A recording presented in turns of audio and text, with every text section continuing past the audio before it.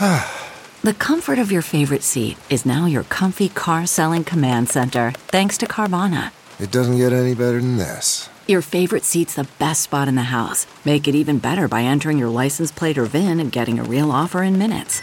There really is no place like home. And speaking of home, Carvana will pick up your car from yours after you finalize your offer. Visit Carvana.com or download the app and sell your car from your comfy place.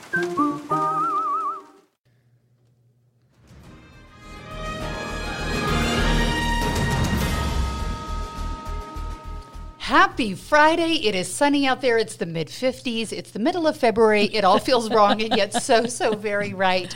I don't know. I have a spring in my step. Mara Carabello is here. Who cares about the groundhog? Right? Yeah, exactly. And who's this voice we hear? It is the state auditor, frugal Mr. John Dougal. Thanks for being with us. Happy to join. All of a sudden, Greg is like, I have something more important than you guys today. And we're like, we don't need you. He threw it down. He was like, I am absolutely too important. Yeah. I heard he was with the sheriffs, so that's what he fought claims. The law, but the law won. Yes, they did. And we have a statewide elected official, so I know. We traded up. Thank you for your importance of being here. Versus a wannabe. That's right. That's right. Oh my gosh! I just realized my belt came undone. Am I like so fat? I thought that I was so excited. We need video on this podcast. What is happening. We're working on that. That's going to come. But we never see this on the newscast. I know this is the best part about the podcast. If I don't tell, people won't know. But happy Valentine's weekend. Anyone celebrating? Mara, you said you have big plans for the weekend. We have huge plans. Yeah. So we have a 14-year-old lab mix. And we have been assigned by the vet to get a first-of-the-day urine capture. How do you capture that? This is the thing I don't like. Picture yourself with a small tray, a small Tupperware that was given to you, a syringe, and a pill bottle with instructions. While you chase the dog around? So they hand this to us yesterday at the vet, and they're like, yeah, you just put the little tray down, and they go in it. And I'm like, Who said they're going to go in it, though? Because don't they have to walk around and think about where they're going to go? Yeah. And my dog has performance anxiety, and there's no way he's going to let me stand that close to him with a small tray waiting to delicately place it under him. There? None of this works. So yes, that's our big weekend plan. Other than of course the Super Bowl, but that is romantic. It is. It's exciting. Do you have something bigger planned at your house, Mr. Dougal? Nothing that exciting. Yeah. I hit the road tomorrow. My wife will be home, but I've got various political events. So I'll be doing breakfast in Midway. Nice. Lunch in Cedar City and dinner in Salt Lake. Wow. Ooh, you're going to be fed 3 meals, though, for free that might make up for a portion of the gas money. I had to pay. I had to pay. Well, good. I'm glad you think that parties help the candidates. No, the candidates fund the parties. That's good to know. And I don't have any big plans either. I know some people are super into Valentine's Day. I love Valentine's Day because it's when I met my husband, but I just don't really like to spend $4 million for anything or be told I have to do anything. So that's right. And I'm kind of mad I'll do what about I want it. when I want. Yeah. Yeah. I mean, I don't hate it. I'm not a hater, but I feel like I'm being forced into participating in something, and I don't like that feeling. I know. Well, at least it's not Singles Awareness Day. Singles Awareness for the Day. Three of us. Yes, that's right. I know. I'll let my husband know he's free, but he's up skiing today. I don't know if your schools have this, but Mental Health Day. I saw the photos. Yes, has a mental health day. It used to be like if you needed help, you could come in and get it from teachers on Friday because we're in the middle of the pandemic and we don't do school. Now it's just a mental health day. So they're skiing today, and I'm a little jealous. And they ski. They don't snowboard. They're skiing. They're skiing. My son wants to snowboard, but we're skiers because we're old school, and we're like, that's going to slow us down when he wants to snowboard. So he has one. We haven't let him break it out yet, though. There you go. Yeah, we're not that hip. Okay, we got to get to the business of the day, and the Clean Slate Law is going into effect now. It was passed way back in 2019, delayed by the pandemic. This is a big deal for a lot of people in the state. I've read estimates of maybe even 200,000 people would benefit from this. So this is someone who has maybe a misdemeanor offense, Class B or Class C, an infraction. They've given it, I think, 5 to 7 years where they haven't recommitted a crime, and it will be wiped clean. Is this a good idea, Mara? Is this going to help people get back, or are we getting rid of things that we shouldn't forget about? This is a great idea. Utah should be, I think, applauded for this. I think we're the second state to do it. I think Pennsylvania has done this. It feels like there's really some thoughtful consideration. There might be some changes as we apply it. I think that's always a good thing with any well-intended bill. Let's review it. But 5 to 7 years that you've proven that you are above the law. And, I think that the American judicial system says, pay your due, correct yourself, and we'll give you a chance to move on. I mean, America is a second chance nation.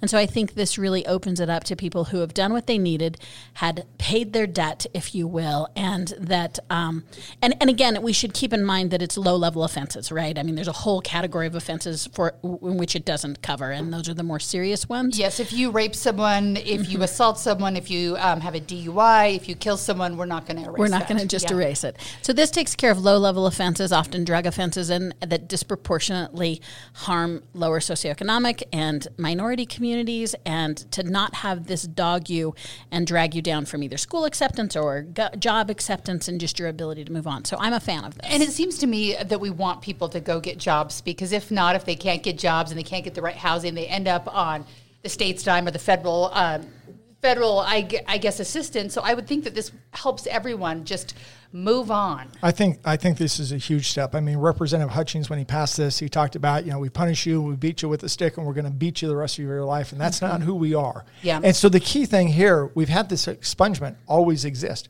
but this is automatic. You don't have to apply for it. You don't have to jump through hoops. If you stay clean for this period of time, whether it's 5 years for a Class C misdemeanor or 7 years for a Class A, it automatically gets expunged. You don't have to do anything special. And this is huge, I think, from the court's perspective, to implement the software, to identify these folks and automatically clear it out of the record. And I think the problem with being able to expunge it, I think everything's always, it sounds easy in theory, but to actually do it and make sure you're doing it the right way and getting the right help and calling the right people, it's not always as easy done as said. So I'm happy for so many people that this will be something on the table for them. So good news there. This is interesting this week. The digital. You're not planning to use this at some point in the future? I hope not to use it, but I do think that we all mess up at some point. I hope to not mess up to that extent, because then I won't have a job or anything else either. But isn't it beautiful that you can have another chance and it doesn't have to stick with you forever? I love that. Oh, fantastic. And automatic. Get rid of the bureaucracy. Yeah, good stuff there. There was some interesting fighting going on at the state capitol this week over the digital driver's license, which was in committee. I do understand that there's already a pilot project, so there must be some among us who are already trying it. There's about 3,000. Are you one of them? I am not. I'm in various other pilot programs, but not this one. No. Are you piloting part of this, Mara? I'm not. No. I'm not piloting this. So the interesting thing is this is kind of coming up at an interesting time where we're talking about the idea of vaccine passports and all kinds of things that people were worried about after 2 years of kind of government control and the pandemic. And so there were a lot of people up there who were talking about this is a slippery slope. It could be the mark of the beast. It's a vaccination passport. And anyhow, I think people got really riled up over it, and I can understand why they're riled up over it. But there's also good things that could come with it, too. Is it a good year, Mara, to give this a rest, let it wait, see how things go? Or is it time to grab onto the future and get rid of the old card? So it's hearkening to a set of bills that we keep talking about more and more, which is online privacy and just standards. And I mean, it shows up when we talk about social media in some way. So like, how far out there is our information? Whose information is it? When the government holds it? And I think those concerns are really legit. I think that the testimony at committee got a little off the rails. And a little? And I know when you hear the people sing, you know. Look at the helicopters. Exactly. And so I always get confused when looking at these issues, because I first and foremost want to say, crazy's crazy. So I don't know that we should perpetuate these conversations about extreme what ifs, because lawmaking doesn't happen in the land of extreme what ifs. If you look at the safeguards on this, so what's interesting is if you ask me if I would do this, I would still probably say I don't know. But if you look at the safeguards, in fact, the retailer or business that you're interacting with gets less data than just showing your physical card. And they don't need to see my weight, which is not really my weight anyways. Nobody needs to see. I made that up. And like, the state data is the same. Like the state already has that data for you. So if you didn't like that, you shouldn't have applied for your current driver's license. And your interaction with whatever you're using your driver's license from ideally actually has more protected because of the QR code, because you're not showing all your data. So I think the reality is it appears to be some systems in place. But what this debate is telling us is that as a society, we're still not comfortable yet with these safeguards and protections. Yeah, and the interesting thing is I think, is there value, John? I feel weird calling you John. Should I call you Mr. Auditor, State Auditor? What's like your official Just call me title? Frugal. Frugal Dougal. I'm just only John. I know that people like to say, it's just, the facts, we know what the government wants from us, but we know that sometimes that there's an open door where once we get the driver's license or what you get something else, maybe they want one more question or two more questions or three. Is it a slippery? Or 100. Or 100, which we're going to talk about in a minute. So is there real concern for the possibility that this could be a slippery slope where they're like, yeah, now that we need your COVID vaccines, let's slap that onto the digital driver's license and it becomes a vaccine passport. Is there reason for people to be worried that, maybe this is a slippery slope to, carrying around all this information you don't want people to have? Well, I think one of the first things to note is this is voluntary, opt-in. Mm-hmm. Nobody's required to participate in this. If you want to opt in, this is a choice. And as Mara mentioned, if you're to go to a bar, they don't need to know your name. They need to know your age. So all they need to see is a photo and your age, nothing more. You don't have to disclose that. If you're going off for something else to the grocery store, they may need to know your name and address, but they don't need to know anything else. If you're talking with law enforcement, well, they may need to see the whole driver's license.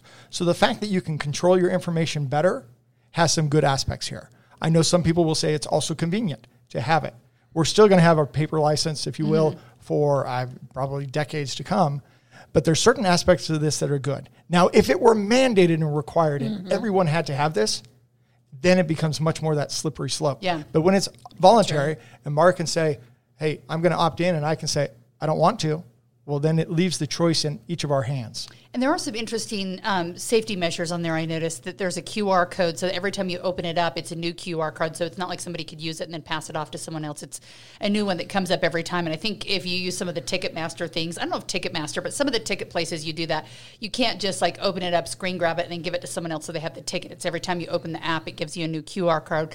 So I think that's helpful. And I think also, too, if you've been in the situation I had my home burglarized once, and I left my wallet home for safety. That was a bad idea because then they had my wallet. And there's still someone out there I know who has my driver's license doing who knows what with it. So I would assume that if your phone's stolen, you can shut it all down and then just get it replaced without someone actually having your physical card in hand someplace. So that part sounds good to me.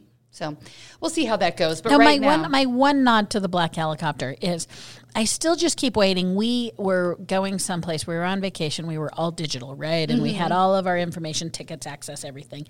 We get up to the gate, and this large facility we were going into didn't have enough Wi-Fi, and no one could pull down any of their information. Okay, that's a problem. So I still have this moment where, like, I don't know, North Korea's going to cut our access to the internet and none of us can even find our way to the car anymore. So, like, I still think this notion of securing the digital universe has not necessarily worked out well, except for that large swath of broadband that goes to 911. And let me point out one other concern, and let's go back to the fundamental thing. A driver's license was just about your ability to drive. And it turned into a universal ID. That's right. And then it has turned into an ID approved by the federal government, so you can fly on a plane and you had to turn in your social security card, birth certificate, other things like that. So fundamentally, the problem is we already have the driver's license doing too much stuff. We've turned in too much information to the government. That's where the fundamental problem is, not with this kind of app. Yeah, and every time you go anywhere, they want the doctor's office. I mean, everyone wants all that information. So it's interesting how it's changed over time. Some more good news or bad news, depending on who you talk to. The state tax cut passed. Yay! I know. The governor says he'll sign it. I posted it on my Facebook page saying, what are you going to do with your $100? Because on average, most families will be receiving $100 with the money they save with the cut from 4.95% to 4.85% on their income tax. If you don't want it, I mean, I can put it to you. I know. I'm That's thinking right. 10 Chipotle burritos, a gas tank, and maybe a fizz drink and a pack of gum. But a lot of people are like, I hate this, screw them. They could keep their money. And I'm like, okay, everyone wants to keep their money. So are they mad that there's not more, or did they want it going towards schools or something else? It was hard to say. But the question is, when you let the government keep it, they're not always going to guarantee it's going to go where you want. So, John, are we happy with where this is going and how it's working? Because there's other pieces of it, too. There's the earned income tax credit and also a cut to the Social Security tax. So I'll just note, when folks talk about the Huntsman tax cuts of 2007, I was the House sponsor of that.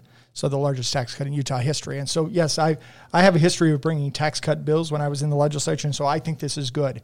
I look at this, you got $163 million from a rate cut going from 4.95 to 4.85%. You've got a non-refundable EITC. Now, I think this is a good way to balance it. They avoided the problems with a refundable EITC, which is not a transparent welfare program. It's difficult to audit, and it's prone to fraud. So they avoided those problems and targeted it. I think that was good. The Social Security cuts seem to be much more targeted as well. So they try to make sure there's tax breaks for those at the low end, the middle end of the spectrum, and the high end of the income spectrum. I think all of that is good. And when you look at a really strong economy with booming revenues, when you had 100% of the Democrats agree, 100% in the Senate voted yes on this, that indicates there's broad-based support. Yeah. Not just in the public, but in the legislature as well. Maybe I'm crazy, but I like to keep my money, even if it's an extra $5 or $100. Where are you sitting on this one, Mara? So, I still am one who would have preferred that they directed at food. But knowing that wasn't an option for the majority, what I loved about this process is in the House, they amended it and added things, and the Senate understood it. The two bodies talked well to each other, and they did genuinely respond to a lot of different points of view on tax and how to, as John said, how to give everybody a little something, if you will, from a tax policy perspective. And I thought that should be something that Utahns, in a time where we continually talk about divisiveness, it really was thoughtfully considered. And I think that the earned income tax credit, the directed tax credits to those who need it the most, are certainly where I felt like that there was a win. And as John said, the Democrats in the Senate universally voted for it. So pretty well done. I would still be a fan of more directed, because I think Utah, as a general, we've been blessed to do well. And at times when I think you're doing well, the best work that the government can do is shore up the segments that aren't doing well, which is why I see the non-refundable being important in that part of that process. So too. You still want to see the food tax on the table? I think that would have been a more effective way to help actual Utahns put more in their pockets, and it would naturally proportion it to those who needed it the most. That would still be where I would go.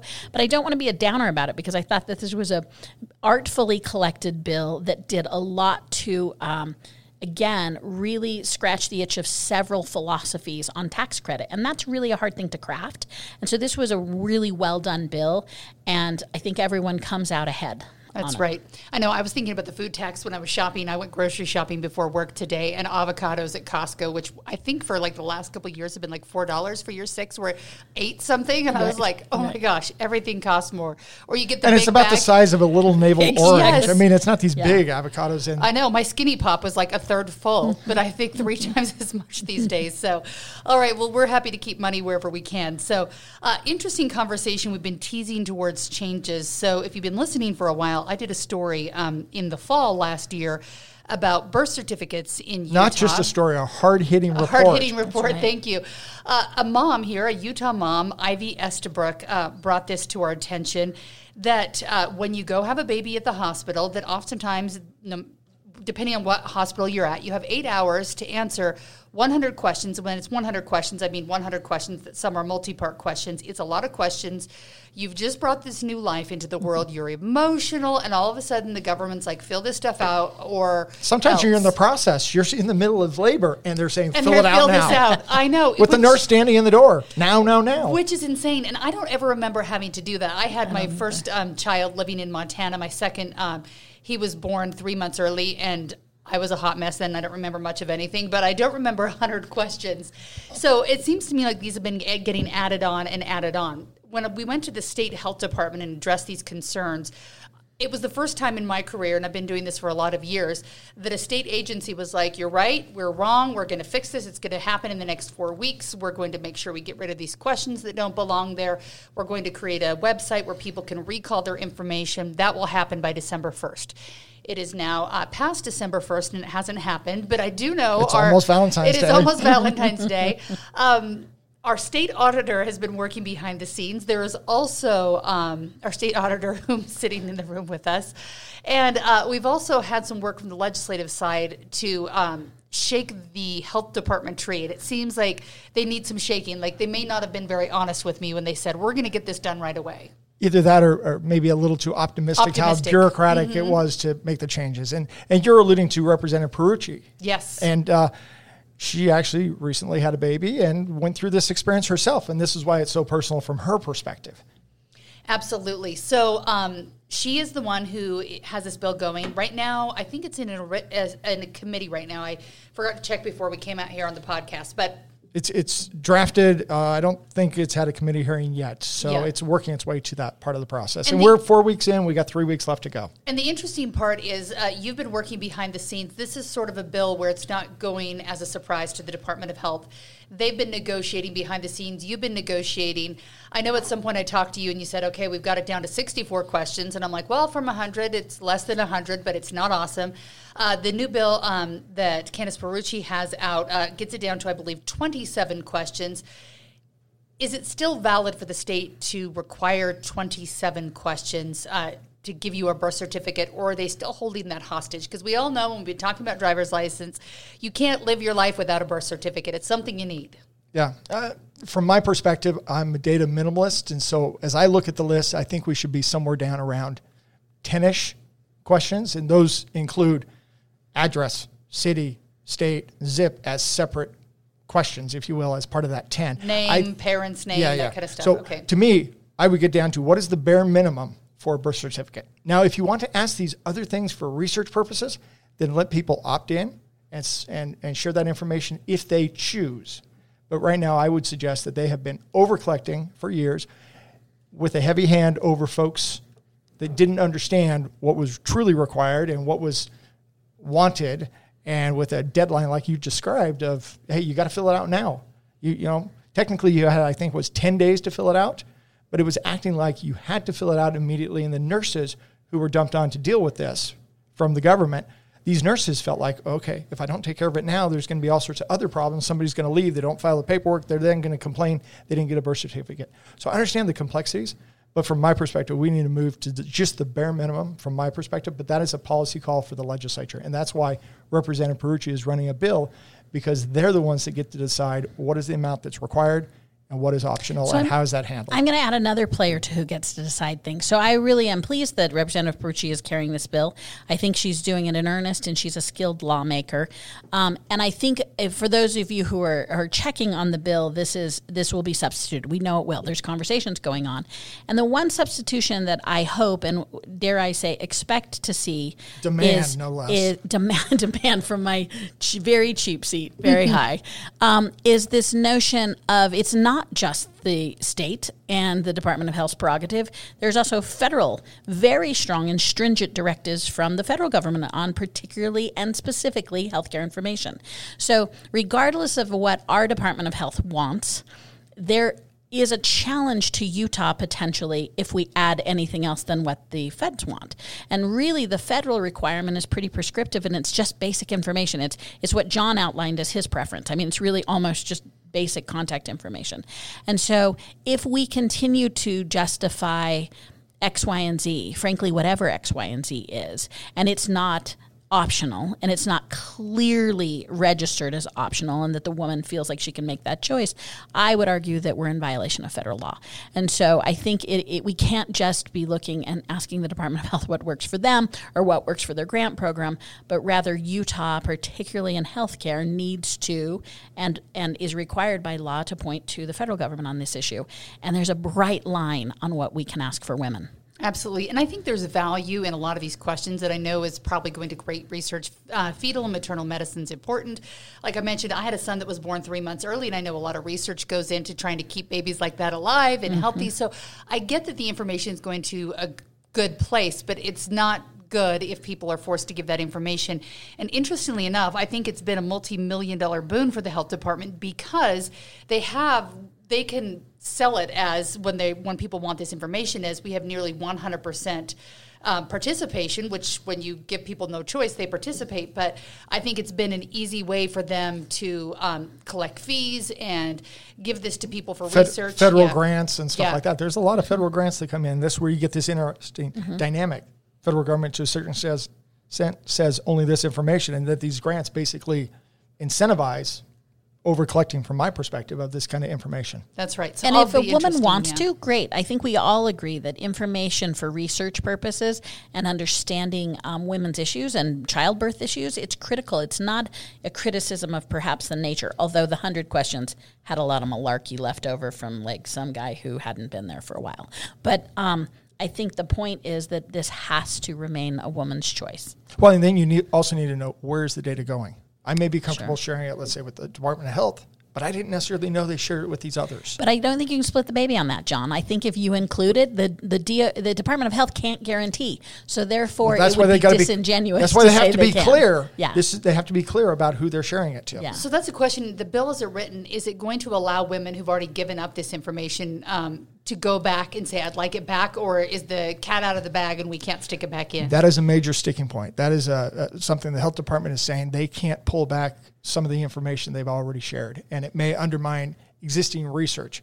And so, I personally disagree with that, but that's part of the negotiations and discussion. Interesting. Okay, we're going to be watching that in the weeks ahead. Getting out of the legislative session for a minute here. Interesting, we're getting closer and closer to the idea that we've got a midterm election coming up. And the District 4 race is heating up this week with Darlene McDonald, who's kind of an activist in the community, saying that I don't know that she's officially filed, but saying that she's going to run against Burgess Owens in the congressional race. Mara, is she a formidable force against Burgess? So I think she's got a strong community voice. I don't know how well she'll match up statistically or fundraising. It's her first try, but I think she feels compelled. I think it was interesting. She did sort of say, I'm compelled because there isn't anyone challenging him, and he deserves to be challenged. I do think every race that has a good, strong challenger is better for everyone in the community, regardless of who you end up voting for. So I will say she is a gifted speaker. I think she will bring up issues. Her issues were really non-traditional Democratic issues to start with. And we don't know much about her, right? Like you said, she hasn't formally filed yet, I don't think. She's more just announced on social media, but like initially on her short list was the supply chain. I mean, you don't usually hear that as the starting place. So I think she'll bring up some interesting issues. I am not ruling out that Burgess Owens will not also get a challenge from within his party, but I think so. She's going to challenge him, I believe, as a Democrat, and it'll be nice to have a strong voice, someone who can articulate the issues. And she definitely has the right perspective, which is she seems to not be there for a special interest. She doesn't seem to be there for a specific thing. She's there to raise concerns that she thinks are relevant to the community. And she doesn't seem to be tethered to too many big institutions, and I think that makes for a really interesting candidate. I think we might be hearing more about CRT and some other issues too. I mean, in Utah, we're working on getting more diverse candidates, whether it's women in some of our races. In this race, we would have 2 black candidates, which is a big deal for Utah. So it'll be interesting to see where the conversation goes. Do you see any real competition here, or? I'm going to say no. I hadn't even heard the name until you sent me a text with the name and brought it up. Clearly, it looks like she's aligned with the Democrats. It's on the Democratic website. But I'm going to say I don't know how many people know of her, especially in the 4th Congressional District. Sure. Southwest part of Salt Lake County, wrapping down into through Utah County into Stampede or that area. Yeah. And the new district. I mean, should we say too, right? Yeah, I mean, true, the new district. But still, I mean, I think that's a fairly conservative district. I think it's going to be an uphill slog for a Democrat, regardless of who they are. And speaking of races, Senator Mike Lee's race we know was going to be crowded, but this week, Senator, have you heard of him, Mike Lee?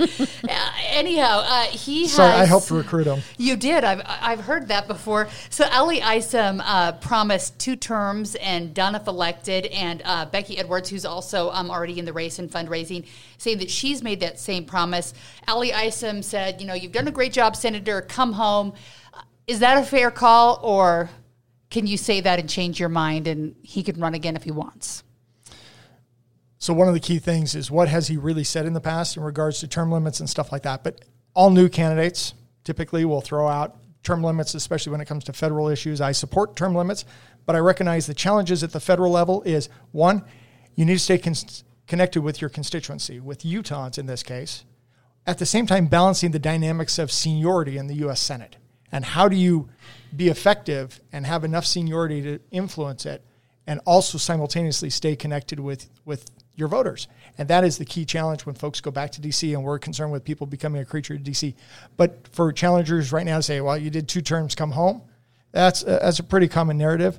And Utahns, to a certain extent, believe in term limits, but to a certain extent, they don't care about it, especially when it comes to some of those races. You know, I'm personally divided over it too, because you say, you just want citizens to go serve, who understand life and go back to their business. But at the same time, you look at the Senator Hatches of the world, and the reason why he had the pull that he had and the ability in his early years, and I would say his medium years, where he was really negotiating across the table with Democrats, that happened because he stayed there longer than 2 terms. So kind of interesting to see how that works. Yeah, there's a case to be made, I think, for particularly small states, small Western states who don't have large contingencies that make them relevant in the body, that multiple terms. I will say this is an absolute win for the challenger this week because we're talking about it. And so good for them for getting, what the challenger's role is to make the news and to drive the news. And I do think that Mike Lee has a history of throwing down on an issue, and to his credit, he is good at getting attention on issues and later changing his mind, right? We hated Trump, now we love Trump. We were for term limits. He waxes and wanes on taxes often, depending on what he's thinking about. So I think drawing attention to that as a challenger is a smart move. It's your bag of tricks that you have to play.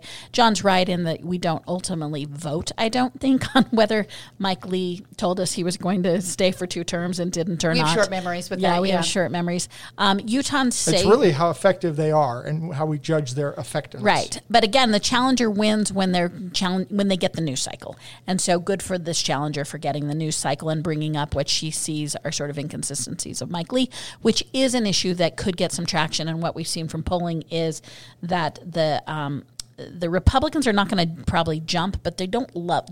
Senator Lee's support is not the deepest support we've seen. Both Senator Romney and Lee have interesting dynamics going on there. One thing I think is great interesting... understatements. Evan McMullin is a force to be reckoned with in the finances. So he out-fundraised. I think that Senator Lee still has more money, but in this last cycle, he out-fundraised him. A lot of money. Is this coming from Democrats? Who's giving him the money? Because... somebody's got deep pockets in funding the third-party candidate. Before I give a shout-out to Evan McMullin's fundraising, I'm going to give a shout-out to the 2 women in this race, Allie Isom and Becky Edwards. Yes. They have less money, but they have more individual donors. So if you are a Republican who's looking at the field, I should say, or an independent, I guess, if you're going for Evan McMullin, but if you're looking at a Republican for whom you think it's bad that special interest participates and that there's this political machine, the 2 women are garnering more individual dollars, and actually it's probably why donors. But and it's why their bank accounts are lower, if we're being honest, because individuals don't have the capacity that they do. So I want to just give a shout out as you're looking at money matters and money wins elections, but you should also note that if you're looking for people who are attracting individuals, it's the 2 women in the race. Evan McMullin has a huge round, as he should, because he had a pretty good apparatus from his former run for president. It's failed. Yeah. And he's got a really diverse background, which is what he's selling, right? When you run as an independent, you better go get a little bit from everybody. That's right. So it's interesting to see. And the 2 women in the race, I think, remind me a lot of the kind of grassroots support that Governor Cox was getting when he was getting, a lot of those small fundraising dollars that made up his. So it'll be interesting to see how it all shakes out. It takes a lot of money to get signatures. So if they're going the signature route to get on the ballot, then they're going to need it. They're going to need the dollars to make that happen. It takes a lot. You need 28,000 signatures, which is, my understanding right now, about $200,000, maybe more. Right. Which is a lot of money. It's a high bar, which we saw in the gubernatorial race, too. It's more a than lot the of $100 you got in your tax cut. It's a lot more. Hey, before we go, I know this is a very important weekend, as none of us are really celebrating Valentine's Day, but it's also the Super Bowl. Do you have a pick? Do you watch Mr. Dougal? Well, the last time I watched, Steve Young was playing for the Niners, so that kind of tells you. You're like my dad. Yeah, but Steve. I was living in the Bay Area at the time, and he's a wonderful guy, and so it was great to see him. But yeah, no, I don't watch. So you're going to be there for Eminem at halftime? Usually, I'll watch him on YouTube long after the fact. Okay. How about you, Mara? So most Utahns I've noticed are picking the Rams because of their relationship with the University of Utah. But I am going to center. Which relationship is that? I mean, there are 3 players who play for the Rams who used to play for the Utes, and the 2 of them have great personal stories. Did I mention Steve Young used to play for the Niners? Yeah, and so so people should map to that. But I'm mapping, of course, to my NFL first love, which is the Broncos. So Von Miller was traded this last year. It's a travesty. He plays for the Rams, but I'm giving that up to go for the AFC because the Broncos are in the AFC. So I'm sticking with my division and going with the Bengals. Boom. My eyes mostly glazed over. I know you guys. I know. I'm like nobody. Heidi, you never want to talk about the sports. I know. Well, I'm sports into sports. Heidi's into basketball. No, my son. Were you watching rugby last night? I'm a soccer. It was mom. on channel 2.2. I did You are not a watch soccer that. mom. I'm a soccer mom, so I'm into that. But I don't know why, because my brother played at the University of Utah football. My dad was super into the Niners back in the day, but I never got into it. And I married my husband for 2 very distinct reasons, aside from the fact that he was really cute and I liked him. But he really likes fruits and vegetables and doesn't like football. He only turns it on if he wants a nap because it's nice background noise. It's lulling. Yes. So I'm not super into football, but I do feel like I always have to watch it so that I can come back to work and have meaningful conversations about, the halftime show and the commercials. But this won't be part of your Valentine's celebration. No. We'll have it on in the background for a nice Sunday Well, the other nap. important note, I'm going with homemade chili verde and tamales. Just in case anybody wants to know the You menu make at homemade the tamales? Carabel. No, I make chili verde. I can't make tamales. I can't do it. You're a tricky job. I'm not. Yeah, it's too hard. So I buy tamales, but I do make chili verde. Do you want to give us your tamale source or no? Because I know some people have like a secret source they get the good ones from. I'm not. It's from Denver. No. I brought them back from Denver. That sounds like an illegal trade. When you were watching, Is it pretty I narrow now sound margin really watching the Broncos? sketchy. Yeah. I was actually, and I sound really sketchy about tamales right now. What kind of fireworks? And did you get a lottery ticket while You're you were thinking there? fireworks, and I was thinking that she was bringing back some Mary Jane for us. So we each Not medicinal? Yeah, if I offer you a gummy. know that there's problems in store. Well, thank you for being here on this spring-like Friday. Maybe next Friday we'll have some snow, and I'll be back in a grouchy mood. But we'll see. We all need water. Thanks for being here.